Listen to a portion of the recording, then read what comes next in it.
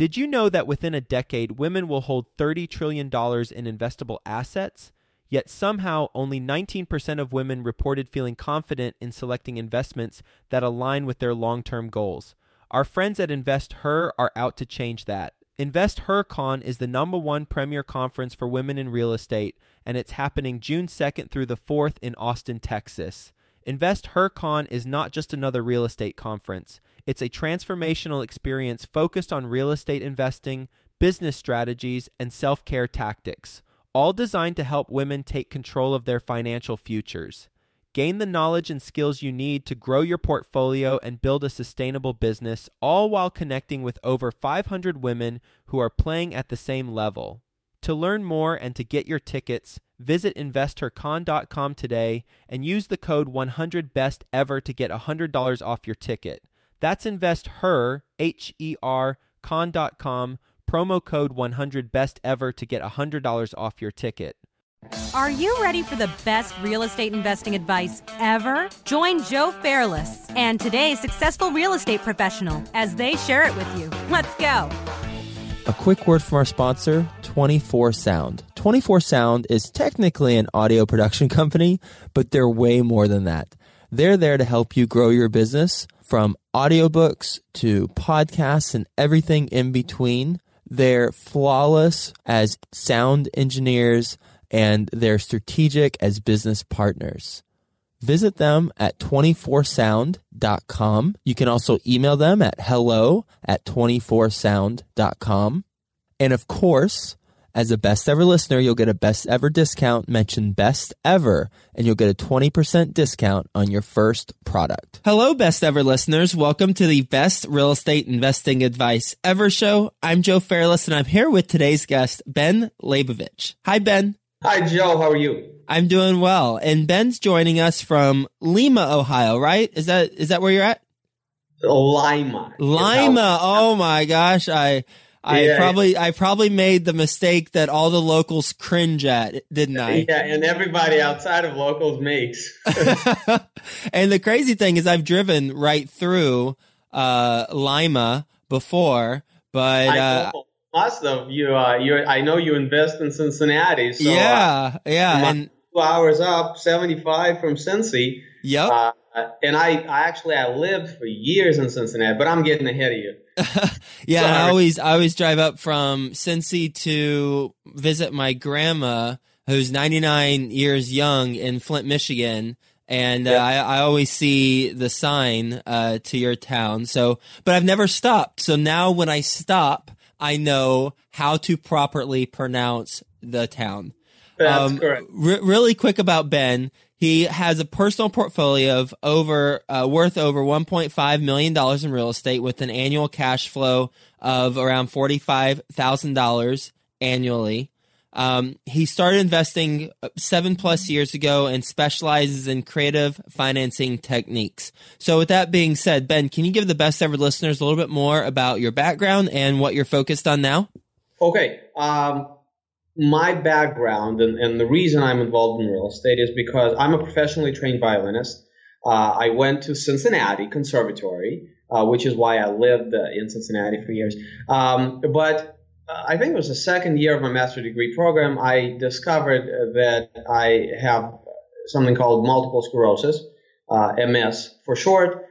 And basically, it's an autoimmune disease that over time, chances are I won't be able to utilize my physiology as well as I can take for granted, and thankfully still can.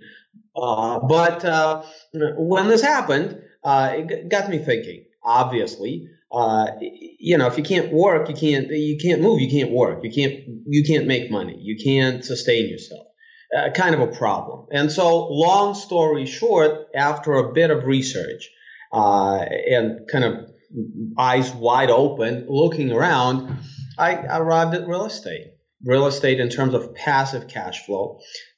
This is why I don't flip, because there's nothing passive about flipping. I don't really wholesale because there's also very little passive about wholesaling. I am, what we call fundamental investor. I buy stuff to hold and to use for a prolonged period of time. I I'm a cash flow guy, and that's pretty much maybe defines me. I have been, I started out bought a few houses, few SFRs, didn't like it because in Lima and in most places in Ohio, it's very difficult to generate meaningful cash flows on single family. Quickly switched to small to mid-size multiplex, and now my interest is in syndication, larger apartment complexes such as yourself. Nice. Well, first and foremost, my thoughts are with you. Beating MS, if whatever the best treatment out there that's available, I hope you do well with that. And my thoughts are with you. Thank you. I appreciate that. I'll take all the positive thoughts I can have. I'm fortunate. The doctors don't really understand the disease very well. There is no treatment for the disease. It progresses fast in some people, slower in others. I have been fortunate. My diet is good. I take care of myself. I try to exercise. I am 39, so it ain't like, spring chicken anymore. So stuff hurts that I didn't know I had before when I was 29. But at 39, stuff hurts. But that's okay. By and large, I can't complain. I'm able to have wonderful family, 2 kids, beautiful wife, just having fun, doing real estate, teaching. It's all good. So as a real estate investor, you control, $1.5 million worth of property. Are those all single families, or how is that broken up? Right. So no, they're all. Well, first of all, when you say control, I know that you like master leases, for instance, which doesn't transfer ownership necessarily. I am a deed holder kind of guy. Like, I like to be the owner of record. No lease options, no. None of that kind of stuff. Not that it's not valid. Of course it's valid. You are case in point in that. But I like to, if I'm going to put money into something to value add, to do anything, I like to own the asset. Having said that, most of what I have is multifamily. The largest building I have is a 10-unit. I've got a 6-plex. I've got a couple of triplexes, a couple of duplexes. I only have, I think, 2 or 3 single families in my entire portfolio. So based on your experience as an investor, what is your best real estate investing advice ever? Be highly educated. Real estate is a full contact sport. Mistakes really cost dearly, monetarily, but more importantly, psychologically. Real estate has broken a lot of people. And the difference between those who make it and those who don't is education. That and perseverance. But we don't even talk about the second one because it's so hard to play this game that unless you know exactly why you're doing it and unless you're committed to that, you're just not going to do it. It's too hard. So we take that part of it for granted. There has to be an underlying why. I mean, it's a cliche thing to say, but it's totally true. You have to have a very well-defined why you're doing it. Beyond that, you have to have an incredible amount of education. Real estate is easy, but it's not simple, if that makes sense. There's so many layers of perspective that we can apply when looking at things that it's incredible. You never stop learning. But education is what separates those guys who make it and those who don't. What are some of the best ways to be educated in real estate? There are a lot of ways to be educated in real estate.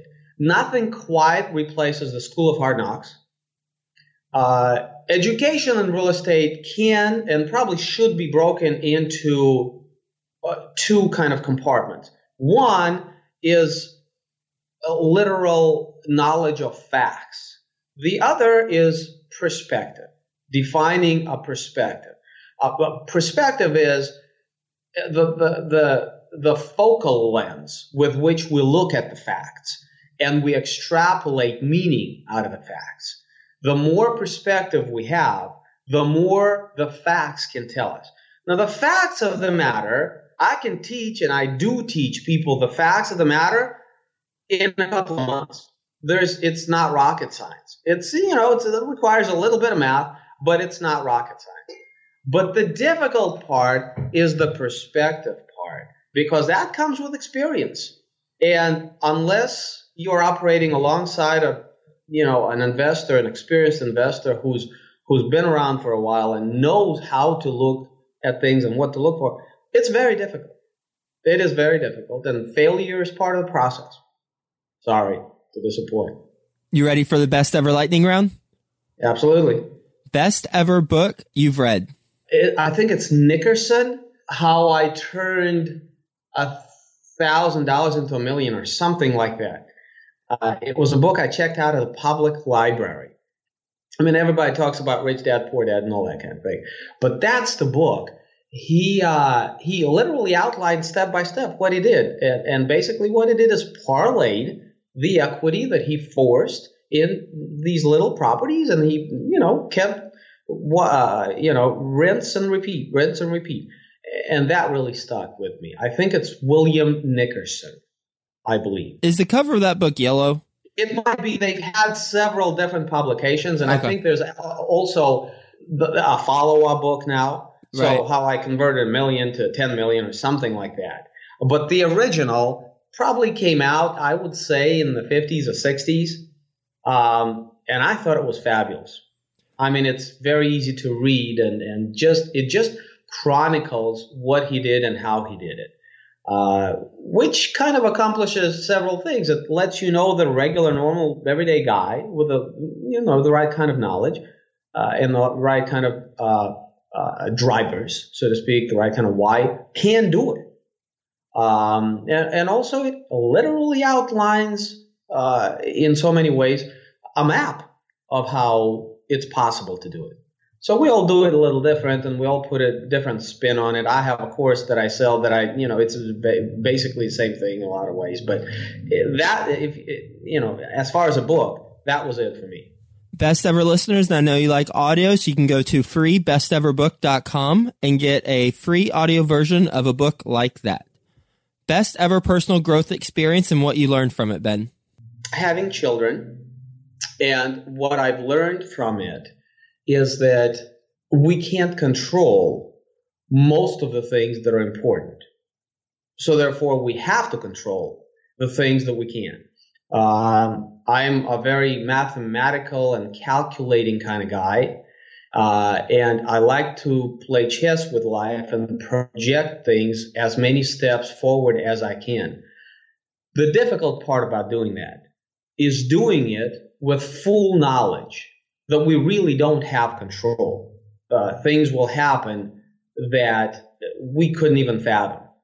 So that's where it gets difficult. That's why life and business gets difficult. Is that, why bother planning and executing and all that if you know up front you really can't control what others are going to do, what the circumstances are going to do. But you have to. You have to make yourself be that proactive guy in spite of realizations of global realities. And it's tricky. It's difficult. But you got to do it. Best ever success habit you practice? My mentor, one of them, I've had several, I've been blessed. One of them has told me that the only thing you need to be successful is to do the thing today better and bigger than you did it yesterday. That's really the basic philosophy of success. That's kind of how I practice real estate. I buy bigger and better deals than what I've done before. And that's why I don't do a lot of deals, because I'm not interested in managing gajillion units in a portfolio. I just want the good ones. And that really stuck to me. Make sure that the deal or the exercise you engage in today is more meaningful, better, bigger, more productive than what you did yesterday. And you are, by default, guaranteed to be successful. Best ever deal you've done? Joe, everything I've ever done is zero down. I've never quite put money down, but I tell you, the best one probably is that 10-plex. I bought a 10-plex in 2013. I've written about it on my website. I wrote about it on Bigger Pockets as well. The The pro forma indicated $1,000 of cash flow a month from that building, as was with those rents and those expenses. And I thought that I had value add component to push that to about $150 a door. Well, the first year I netted out at $3,000 cash flow. The second year, that would be this year, I'm looking like $12,000 cash flow. And that's with 100% financing and having put down $5,300, brought to closing $5,300 of cash. So that was a nice deal. And the building is not fully stabilized. It's almost stabilized, but I still have a few tricks up my sleeve. So I don't know if I'll get to $150 of cash flow a door in that building, but I think I can get close to it within 12 to 24 months. And of course, one of the big reasons why the cash flow isn't much greater is because of the 100% financing, which required me to take on a balloon. So once that cashed out, this is going to be a fabulous looking building. So I would say that 10-plex, I call it Symphony Building, is probably my best acquisition to date. And from there, I'm just not really interested in smaller deals. This is why I'm looking at syndication and underwriting 100 plus units at this point. So with the previous properties, you said everything you've done is with $0 down. And for this last example, you brought a little over $5,000 to closing for closing costs. What are a couple deal structures from a high level standpoint that you've implemented to have the no money down and be in on the deal? Sure. So every deal, obviously, every deal is different. But all of my deals employ some kind of a blend of private and institutional money.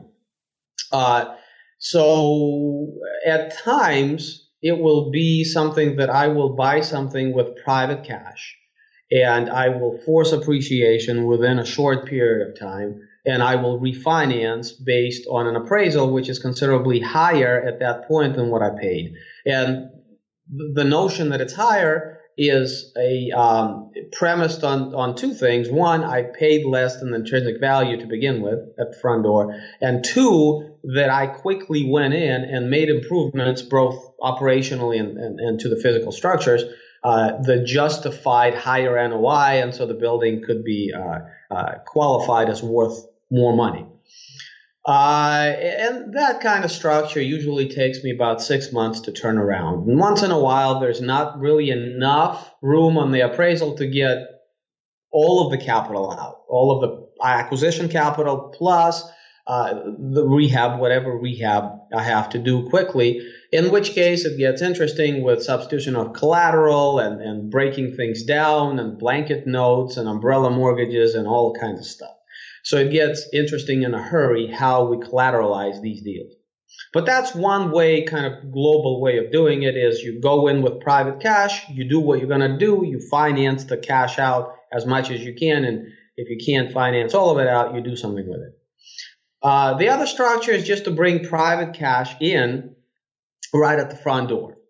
Of course, that's, basically the syndication model. And, in that case, you just have to have a track record with a lender that will allow you to finance essentially property at 100% or close to it. That's what happened here. Best ever quote. Ayn Rand said, "The only thing worse than being blind is having sight but no vision." This goes back to that perspective. I love it when newbies look at these single families that they buy for $30,000 and they rent for $500 a month or $575 a month, and on paper it looks like they're making $200, and at the end of 10 years of ownership they're in a hole. It's called CapEx, and unless you've been around long enough to know what the heck that is, you won't know what it is. So that quote is probably by far my favorite. And best ever listeners, CapEx is capital expenditures. And basically it's all the sneaky costs that come up on an annual basis over time that you might not be accounting for. For example, roof, parking lot, different fixtures on the property, that type of stuff. And you'll definitely want to factor that into your costs going in, and have a savings account, so to speak, that you're tucking away money for on an annual basis so that you can pay for that stuff. Exactly. Because it happens. I mean, sometimes people like to put their head in the sand and think, this water heater is never going to have to be replaced, or this HVAC system is never going to have to be replaced. But it does. And, how much you tuck away is a function of what you got, mechanically speaking, in that building, how old it is, of course, but also what type of mechanical setup you're working with. So it's a tricky proposition to try to estimate CapEx, but certainly you have to do it. And a lot of people don't. And that's where people run into trouble, because it comes out of your cash flow. And if you buy a building without accounting for these things, then you're likely going to pay much more than the building is worth. You're going to encounter issues that you have to fix in order for the building to continue operating as it was intended, but you don't have enough cash flow, and you basically slowly turn into a slumlord, which is not glamorous, it's not recommended, and it's not what either you or I do. That requires us, however, to have better deals, because we're realistic about what all the costs are, and a lot of people are not. A lot of people will pay more in their ultimate chase of yield. We will not. We have to get deals that make sense. What's the biggest mistake you've made in real estate? So the second deal I've ever done lost me $20,000. And, in retrospect, $20,000. Yeah, a lot of money. It didn't kill me, but it wasn't nice. And it was a flip. That's what put into me kind of realities of flipping and dangers of flipping in our parts, the Midwest. You're working on such thin margins. I thought I had the thing in the bag, and it ended up just biting me. So that's part of the reason I don't flip.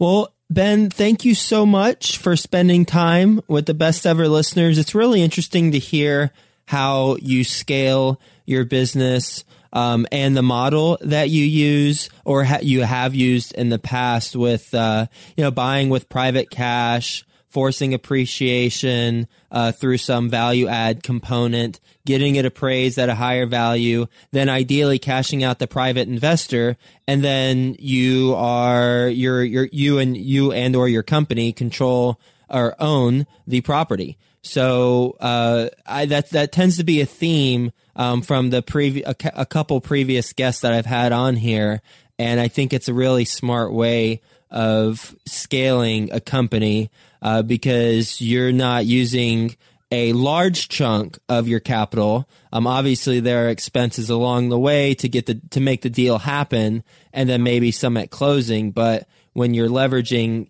other people's money in an intelligent way, I think that's a fantastic way of scaling a business. So thank you so much, Ben. I appreciate it. What's the best ever place for the listeners to reach you? My website, justaskbenwhy.com. And there's an email on that website. If I'm not there, I'm on biggerpockets.com. I'm on LinkedIn, on Facebook, on Twitter, all the usual suspects. But the easiest and best way is probably email through my website, which happens to be ben@justaskbenwhy.com. All right. Well, thank you, Ben. And thank you for joining us from Lima, Ohio. Talk to you later. You're welcome. My pleasure. Thanks for having me. Hey, you, best ever listener. Do you want more? Then head to joefairless.com, where there are tons of free videos, templates, and content to help you get deals done. And if you want Joe to personally help you reach your goals, then go to the Work with Joe tab on joefairless.com and apply to, work with Joe.